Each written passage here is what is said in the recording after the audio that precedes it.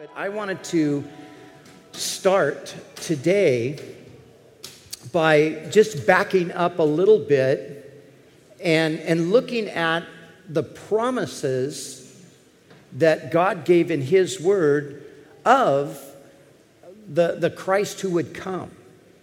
And so that's going to be our focus here this morning. We're going to be looking mostly we're going to be looking at the Old Testament. Because what people sometimes don't realize is that Jesus didn't just show up on the scene unannounced.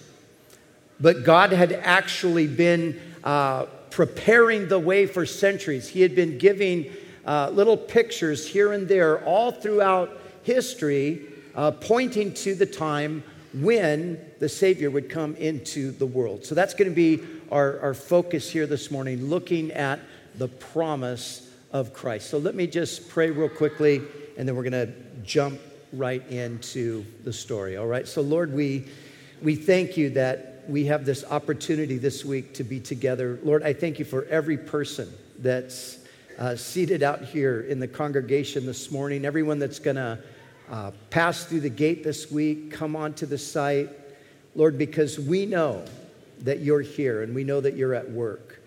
And we pray today as we look at the prophecies of the coming of your Son, Jesus Christ, into the world. We pray, Lord, that our faith would be strengthened and that we would know the certainty of the things that we have believed, that we wouldn't be shaken or wavering in our faith or anything like that, Lord, but that our foundation would become even more firm through our time today and through our consideration of the life of Christ this week.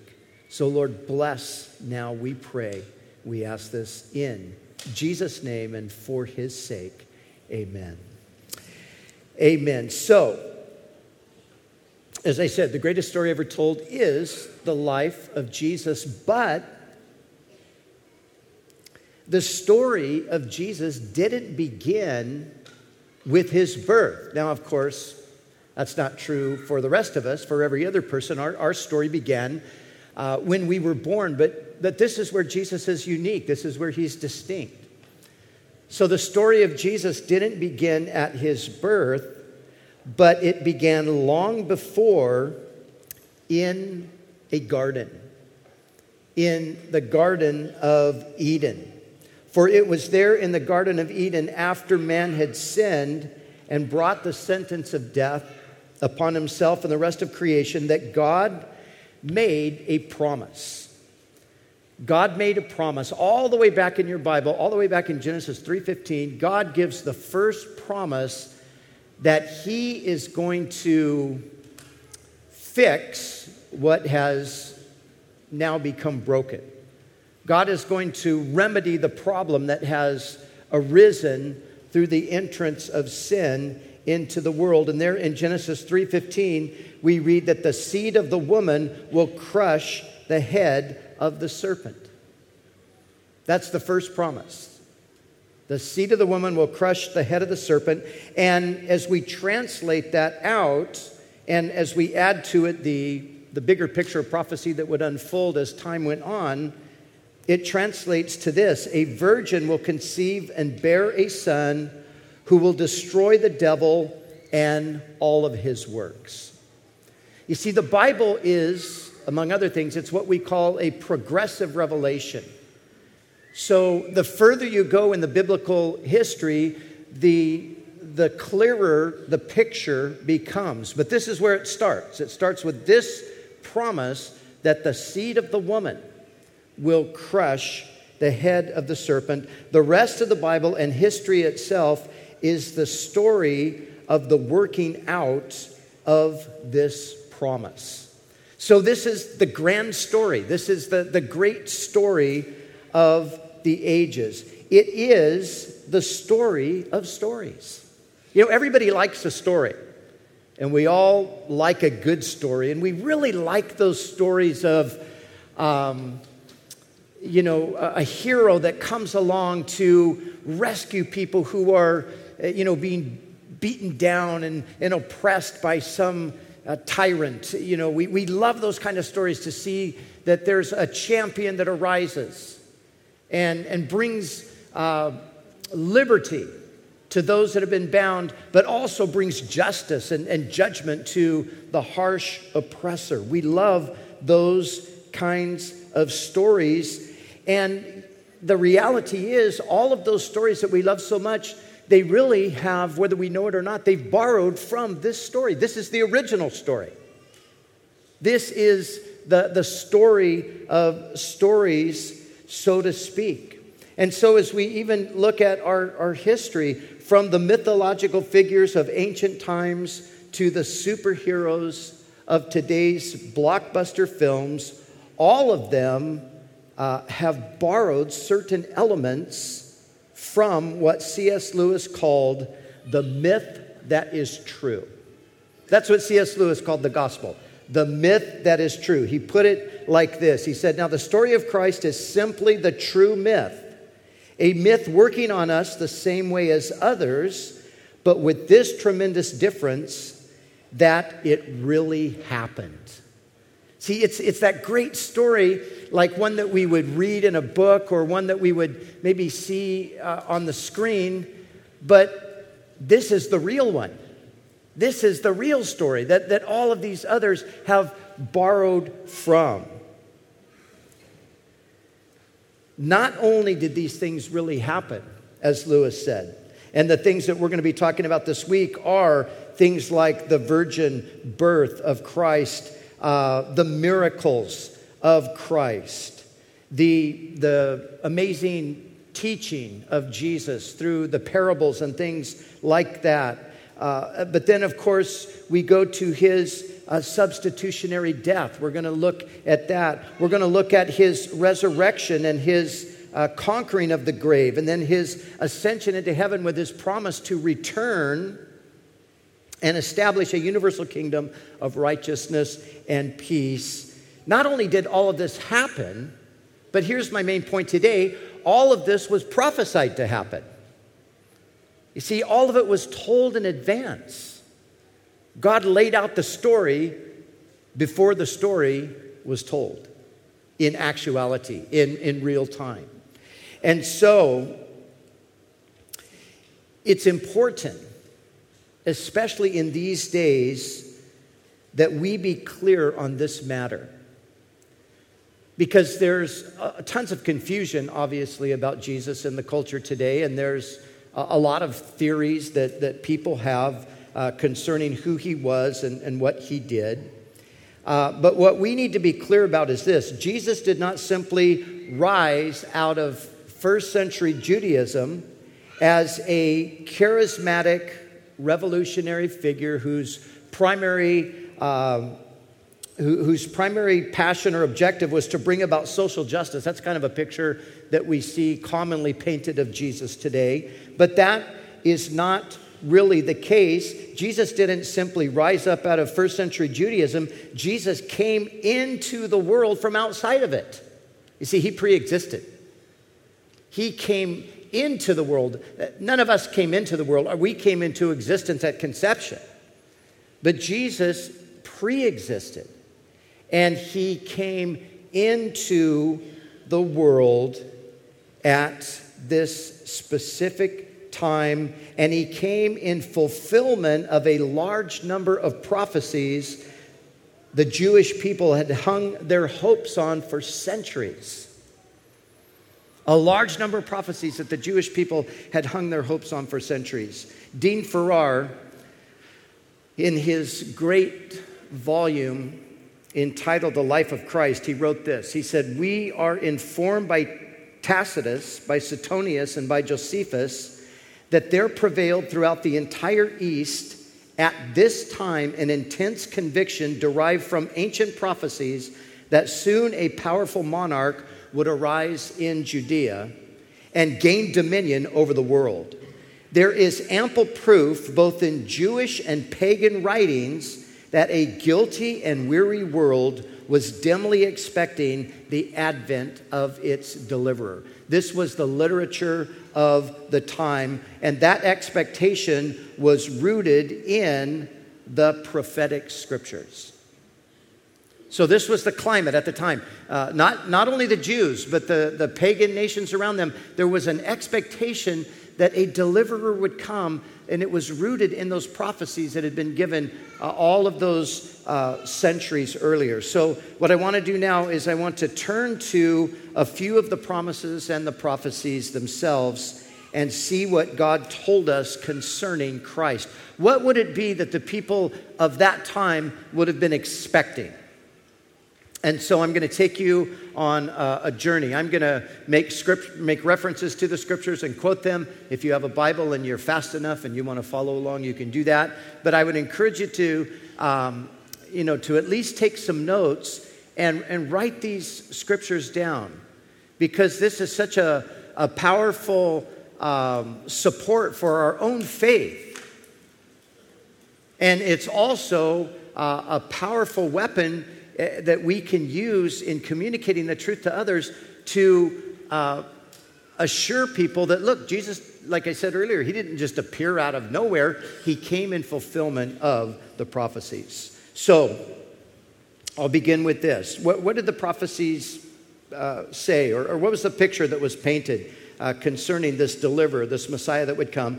Well, the Bible was very clear, the Old Testament scriptures were very clear that he was going to come from a certain family. Now think about that. How many families are there in the world? There are multitudes of families. There are multitudes of nations and ethnicities and, of course, spread all over the world, the different continents and so forth. But the Bible was very specific that the Savior, the deliverer, would be a descendant of Abraham. He would be a descendant of Abraham. So that just sort of narrowed everything down to this one family. And we read in Genesis, God speaking to Abraham, he said this. He said, in your seed, in your descendant, singular, he said, all the nations of the world will be blessed. So this is where the promise began to become a little bit more defined. So God says the seed of the woman is going to crush the head of the serpent. But now he's getting more specific. He's telling us the family line, and it's through Abraham. Through his seed, all the nations of the earth will be blessed.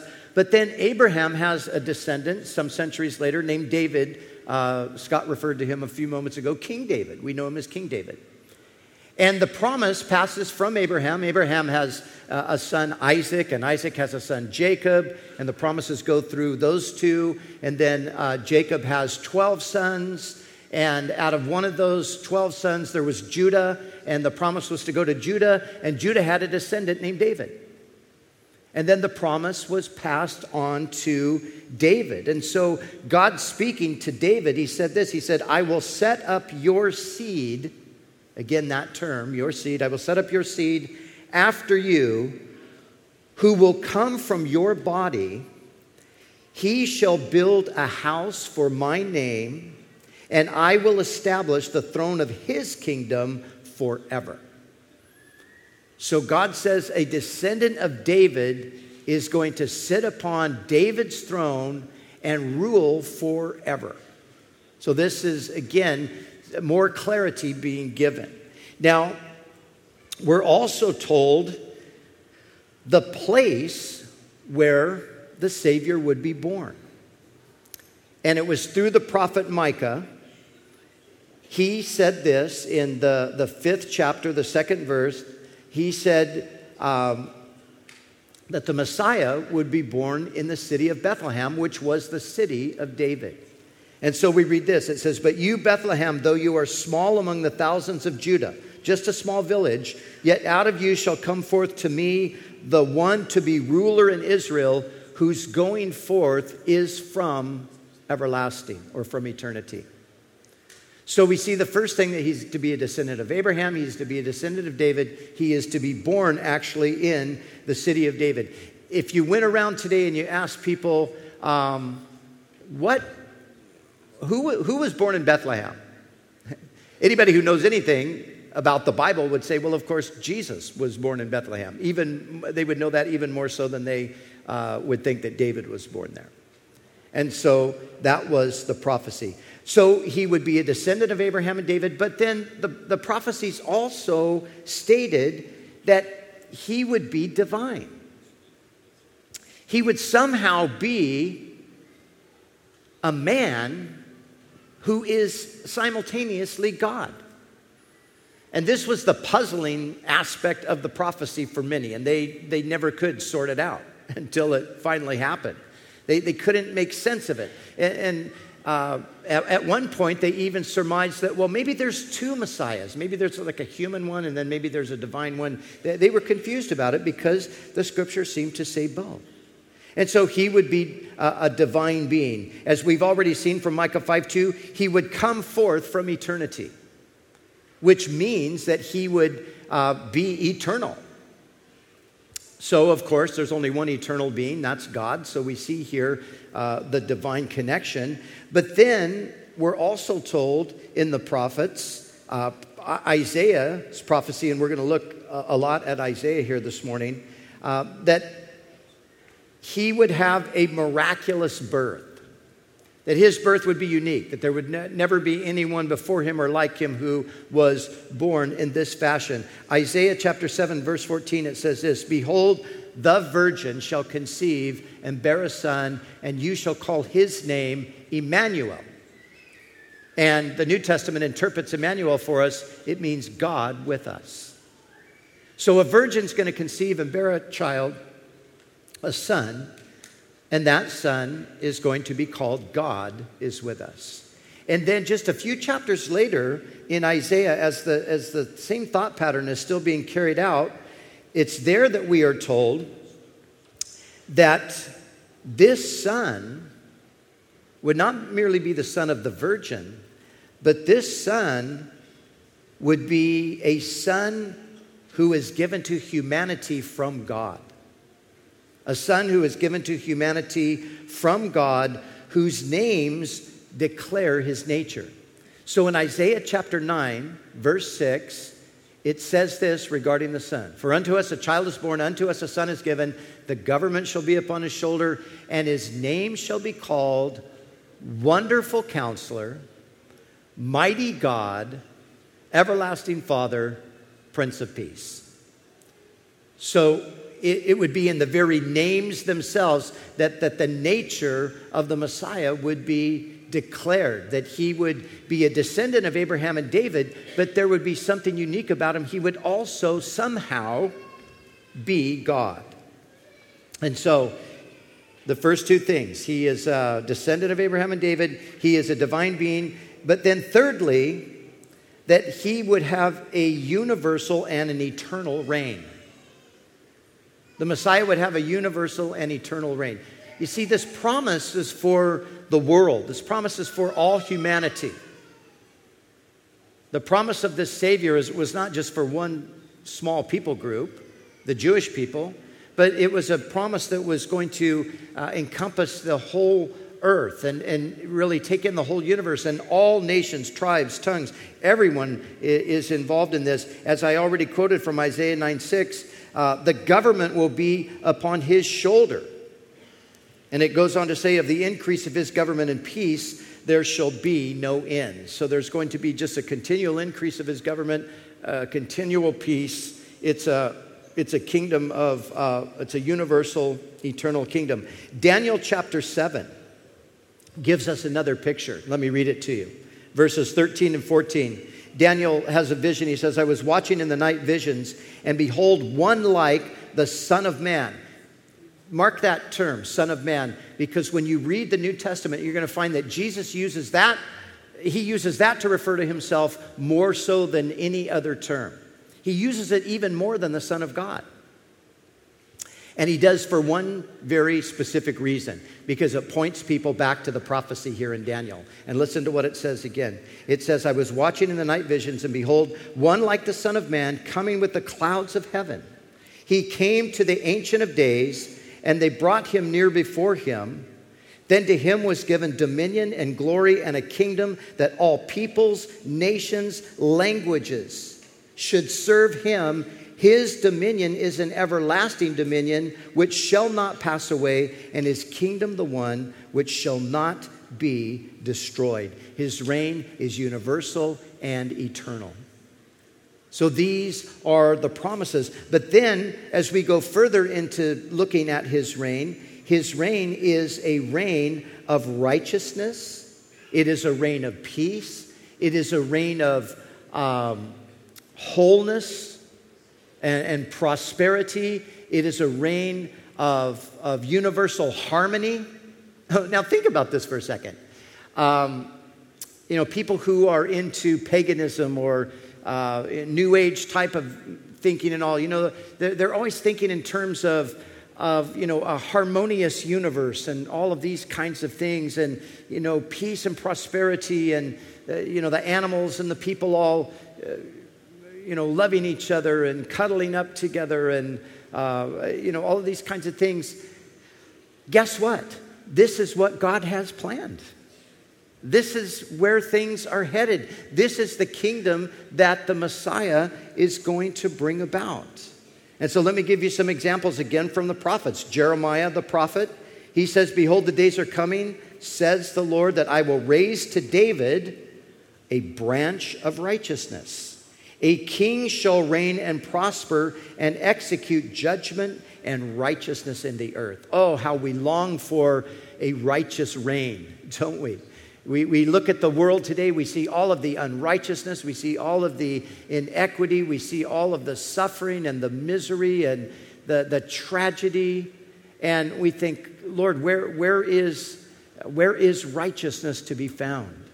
Well, Jesus is going to bring that kingdom of righteousness, and he's going to bring a kingdom of peace. Isaiah 2:4 says, "He shall judge between many nations and rebuke many people. They shall beat their swords into plowshares and their spears into pruning hooks. Nation shall not lift up sword against nation, neither shall they learn war anymore." This is a kingdom of peace. The weapons of war are taken and transformed into tools to bring about agricultural prosperity. That's the picture that's being painted here. And again, the world is longing for peace. We're crying out for peace. We see the conflicts that are flaring up all around the world. We see the rise of terrorism and all of that. It's so frightening in so many ways, right? And it's so concerning. And of course, a few weeks back, we had the situation where the number of British people, they're on holiday in, was it Tunisia, I think. And they were just, gunned down and just ruthlessly and senselessly murdered for some ideology. We see this kind of thing and our hearts break. I was just in Tesco the other day, and, it was just in the village. There's a little sign, talking about the fact that there was a funeral in the local area for one of the persons that died. So we see this kind of thing, and our hearts cry out, Lord, is there ever going to be any peace? Yes, there is. Jesus is going to bring about a kingdom of peace. But then, as I said, there's going to be wholeness. The prophecy of Isaiah in the 35th chapter, "The eyes of the blind shall be opened, the ears of the deaf shall be unstopped. Then the lame shall leap like a deer, and the tongue of the mute will sing for joy."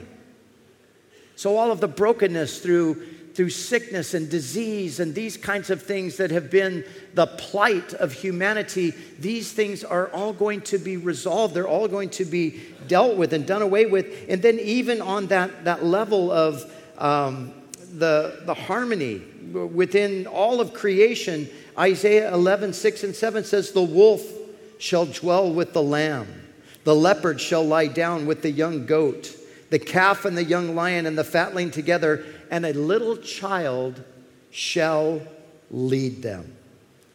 A little child shall lead them. "The cow and the bear shall graze. Their young ones shall lie down together, and the lion shall eat straw like the ox." Amazing. This is the picture. This is the kingdom that God declared would come but it doesn't come independent of this person that we're talking about. This is the kingdom that he will bring. And so these are just a sample of the many prophecies concerning the coming of Christ into the world. We could go on and on with this, but obviously we don't have time. But each of these prophecies, notice they refer to his arrival and to his reign. Each of the ones that we've looked at refer primarily to his arrival and his reign. But there is another set of prophecies. There is another set of prophecies concerning Christ that we must also consider. And those are the prophecies that spoke of his rejection, his suffering, and even his death. And these were the ones that were extremely perplexing to the theological minds of the day. These were the ones that they really couldn't get their heads around, because it just, now how can you have for them it was a contradiction. You couldn't have a dying Messiah. That didn't make any sense, because the Messiah's very task was to set up an eternal kingdom. How can you have a dying Messiah? But yet there were these other pictures that were painted that spoke of a suffering Messiah, a Messiah who was rejected. And as I said, this was so perplexing to the ancient theological minds, the rabbis at the time, that they concluded that there must be two Messiahs. They called one Messiah ben Joseph, because Joseph suffered, so this Messiah would suffer and he would die in battle, and then there would come Messiah ben David. He would be the one who would reign. That's how they solved the problem. What they didn't realize, there's not two Messiahs, there's one Messiah and two comings. That's what they missed. And that's what we know. But let me just share with you a few things about the suffering Messiah. Now, although there are several prophecies that we could look at from the Psalms, from Daniel, from Zechariah and others, I want to stick with Isaiah. And so I'm going to read to you the 53rd chapter of Isaiah. Some of you are familiar with this chapter. For some of you, it might be new. But listen as I read the 53rd chapter of Isaiah. Keeping this in mind, this was written 700 years before the birth of Jesus Christ. And so here's what Isaiah said. Who has believed our report? And to whom has the arm of the Lord been revealed? For he shall grow up before God, as a tender plant and as a root out of dry ground. He has no form or attractiveness, and when we see him, there is no beauty that we should desire him. He is despised and rejected by men, a man of sorrows and acquainted with grief, and we hid, as it were, our faces from him. He was despised, and we did not esteem him. Surely he has borne our griefs and carried our sorrows. Yet we esteemed him stricken, smitten by God, and afflicted. Listen, but he was wounded for our transgressions. He was crushed for our iniquities. The chastisement for our peace was upon him, and by his stripes we are healed. All we like sheep have gone astray. We have turned everyone to his own way, and the Lord has laid on him the iniquity of us all. He was oppressed and he was afflicted, yet he opened not his mouth. He was led as a lamb to the slaughter, and as a sheep before its shearers is silent, so he opened not his mouth. He was taken from prison and from judgment, and who will declare his generation? For he was cut off from the land of the living. For the transgressions of my people he was stricken. And they made his grave with the wicked and with the rich, but with the rich at his death, because he had done no violence, nor was any deceit in his mouth. Yet it pleased the Lord to crush him. He has put him to grief when you make his soul an offering for sin. He shall see his seed, he shall prolong his days, and the pleasure of the Lord shall prosper in his hand. He shall see the labor of his soul and be satisfied. By his knowledge my righteous servant shall justify many, for he shall bear their iniquities. Therefore I will divide him a portion with the great. He shall divide the spoil with the strong, because he poured out his soul unto death, and he was numbered with the transgressors. And he bore the sin of many and made intercession for the transgressors. The prophecy of Isaiah. This is the great mysterious prophecy of the suffering servant who dies in the place of God's people who have sinned, who bears their iniquities, is wounded for their transgressions. Some years ago, I was traveling in Israel, and I was speaking to the person who was guiding our tour, a Jewish man. And we were in conversation. And at a certain point, I said, can I read you a passage of Scripture? And he, said, sure, go ahead. So I read Isaiah 53 to him. And then I asked him this question. I said, where do you think I just read from? He said, well, obviously you read from Matthew, Mark, Luke, or John. I said, well, I can understand that you would think that. I said, but I read from your prophet, Isaiah, the 53rd chapter. He was completely astounded. He couldn't believe it because it sounded so gospel. It sounded so New Testament. Of course, it sounded New Testament because the things that happened to Jesus that are recorded for us in Matthew, Mark, Luke, and John were prophesied by Isaiah here. And so, just real quickly, notice a few things. He suffers and dies on behalf of others. The Lord laid on him the iniquity of us all. Today there are people who say this whole thing of a dying Jesus or dying in the place of other people, dying for sin. This was all made up later. This was something that Paul made up. Jesus didn't have the message that he was going to die for anybody. I don't know how these guys missed reading over that in the Gospels, but somehow they did. These are so-called theologians who come up with this stuff. But if anybody ever tells you that Paul invented a dying Messiah, just say, no, Isaiah invented a dying Messiah 700 years before the Messiah came. And Jesus certainly knew that that was his mission. He said that he came to seek and to save that which was lost. He said he came to give his life as a ransom for many. So he suffers and dies on behalf of others. But there are three little things I want to just quickly point out to you here that I find so interesting. The specific details of prophecy. And this is the unique thing about biblical prophecy compared to predictions that have come from other people that are generally very vague. The predictions are vague. They're more or less general, where the prophecies of the Bible are very, very specific. And the more specific the prophecy is or the prediction is, the more difficult it's going to be to have it happen. Now, I live in California, and if I were to predict that in the next half of the year, California is going to experience an earthquake, that wouldn't really be anything astoundingly prophetic because we have earthquakes all the time. But if I said on September 9th at 7 a.m., there's going to be an earthquake of this magnitude, and it's going to be the epicenter of it is going to be at this location. The more specific I get, the more challenging it becomes for this to become a reality if I'm just guessing. So the Bible's prophecies are very detailed. They're very specific. And there's just a couple tucked in here that are so interesting to me. It says, first of all, that he would be numbered with the transgressors. The Messiah would be numbered with the transgressors. And when we go to the gospel accounts and we read about the crucifixion, where do we see Jesus at the crucifixion? He's crucified in between two criminals. He's numbered with the transgressors. And as far as the onlooker would be concerned, he himself would be a transgressor. So he's numbered with the transgressors. But then it says this. It says, they made his grave with the wicked, but with the rich at his death. And this is a fascinating one to me.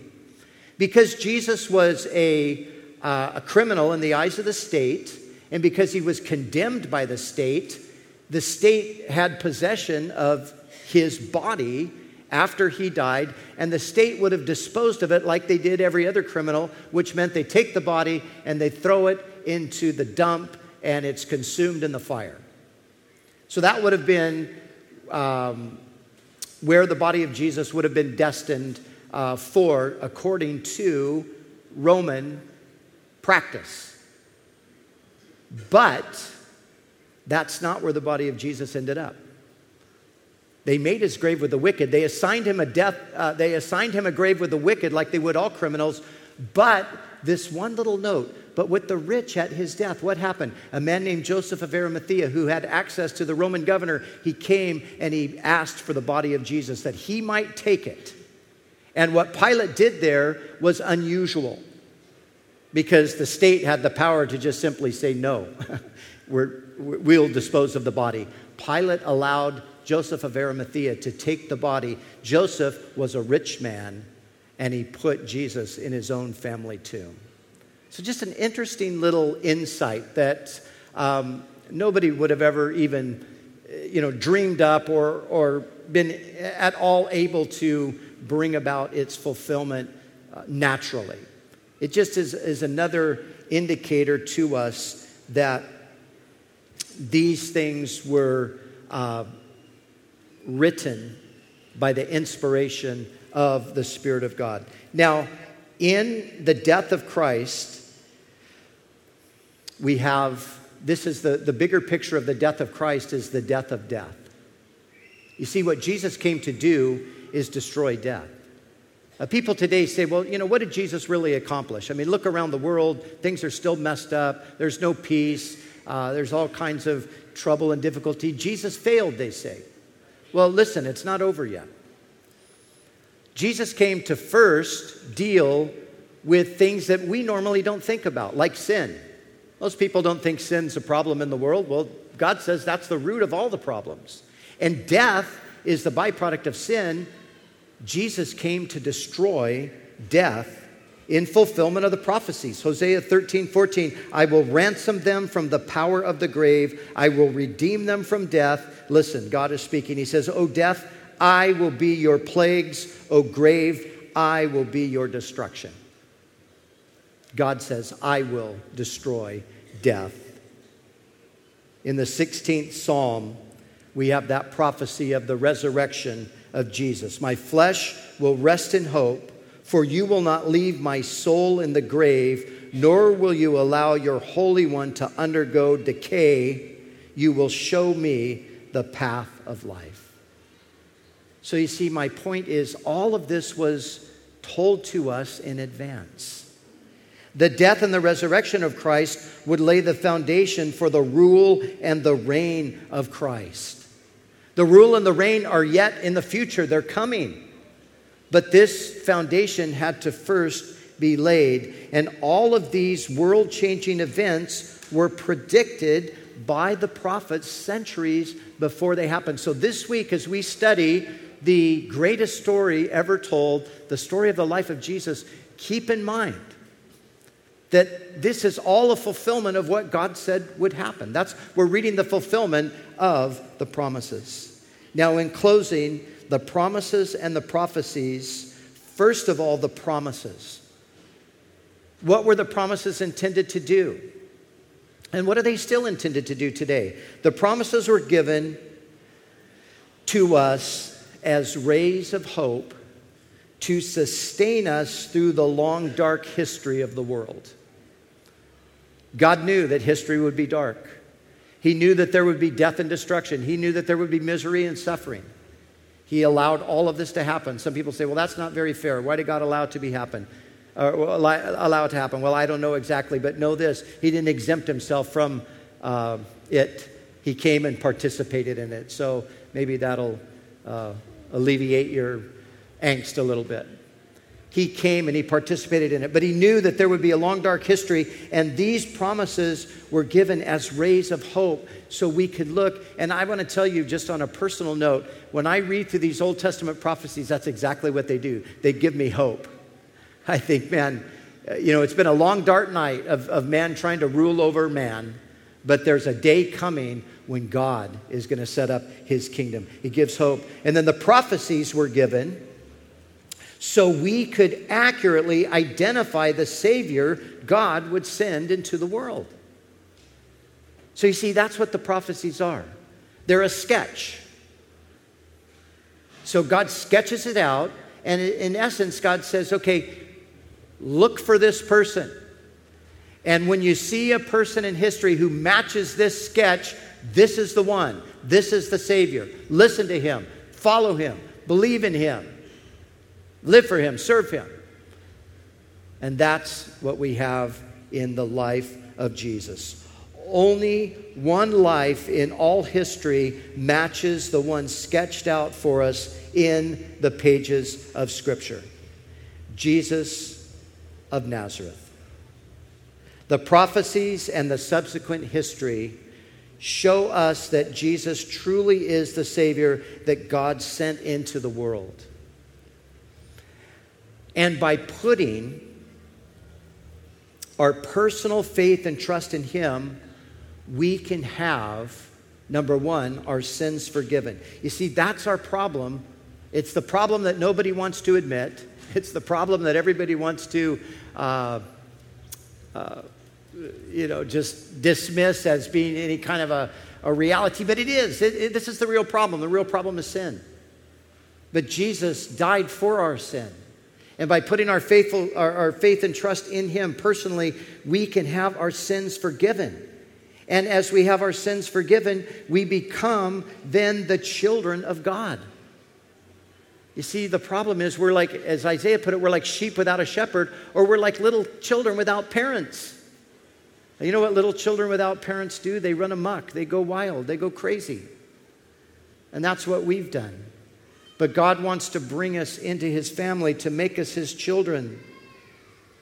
And in doing that, we enter the kingdom that has already come but is not yet fully established. See, here's the wonderful truth. And some of you, many of you know this already. The kingdom is here. You live in it. You participate in it. You experience many of the blessings and the benefits of it. You know that it's not fully realized. I know it's not fully realized. But we've been translated out of the kingdom of darkness into the kingdom of light. Before I knew Jesus, I was in darkness. I lived in darkness. Darkness dwelt in me. And my life indicated that. But we've come out of that darkness into His marvelous light. It's not yet fully realized, but we can experience it partially here and now. That's what it is to be a Christian, to be a true follower of Jesus. And so we can know today the life of the kingdom, and Paul expresses the life of the kingdom with these three words: righteousness, peace, and joy in the Holy Spirit. That's what Christ offers us today. Righteousness, peace, and joy in the Holy Spirit, and a glorious, eternal, righteous kingdom to come in the future. But it's contingent on me trusting Him now. And so I want to close with this. The greatest story ever told is not just the story of Jesus Christ, but it's the story of our lives, your life, my life, drawn into His life, His will, His plan, His purpose, and His destiny. You see, Jesus entered into our story that we might enter into His story, His eternal story. And you know, the most amazing thing of all is Jesus. He's not just a historical figure, although He is that. He's a living Savior today. He's alive. He's here. Many of you know that. Some of you don't yet. I hope you meet Him this week. He'll transform your life. He'll bring His story into your story. And He'll make your story part of His story. And you know, it's a story with a great ending. It's a story with the best ending imaginable. But really, there is no ending. It's the never-ending story of God and His great love for His people. And the question really comes down to this: are you in the story? And the way you become part of the story is by personally receiving Christ. And I emphasize the word personally because it's not what so many people think. People think, well, yeah, sure, I'm a Christian because I was christened as a baby, or I, belong to the Church of England, or whatever the case might be. But that doesn't really mean anything necessarily. It's a personal thing where you acknowledge you're a sinner and you need the Savior, and you ask Him to forgive your sins and come into your life, and He does that upon your request. And if you've not done that, you can do that today. You can do that throughout the week. We're going to have some folks up here at the end of our session here this morning. They're going to be up front. They're going to be available to pray with you. And so take advantage of the opportunity. If you're a Christian and you just need some prayer for personal reasons, or maybe you need your faith strengthened, or maybe you've not yet really embraced Christ and you're not part of the story, but you want to be part of this story, come up and let them know. They would be happy to help you, to open your heart to receive Christ.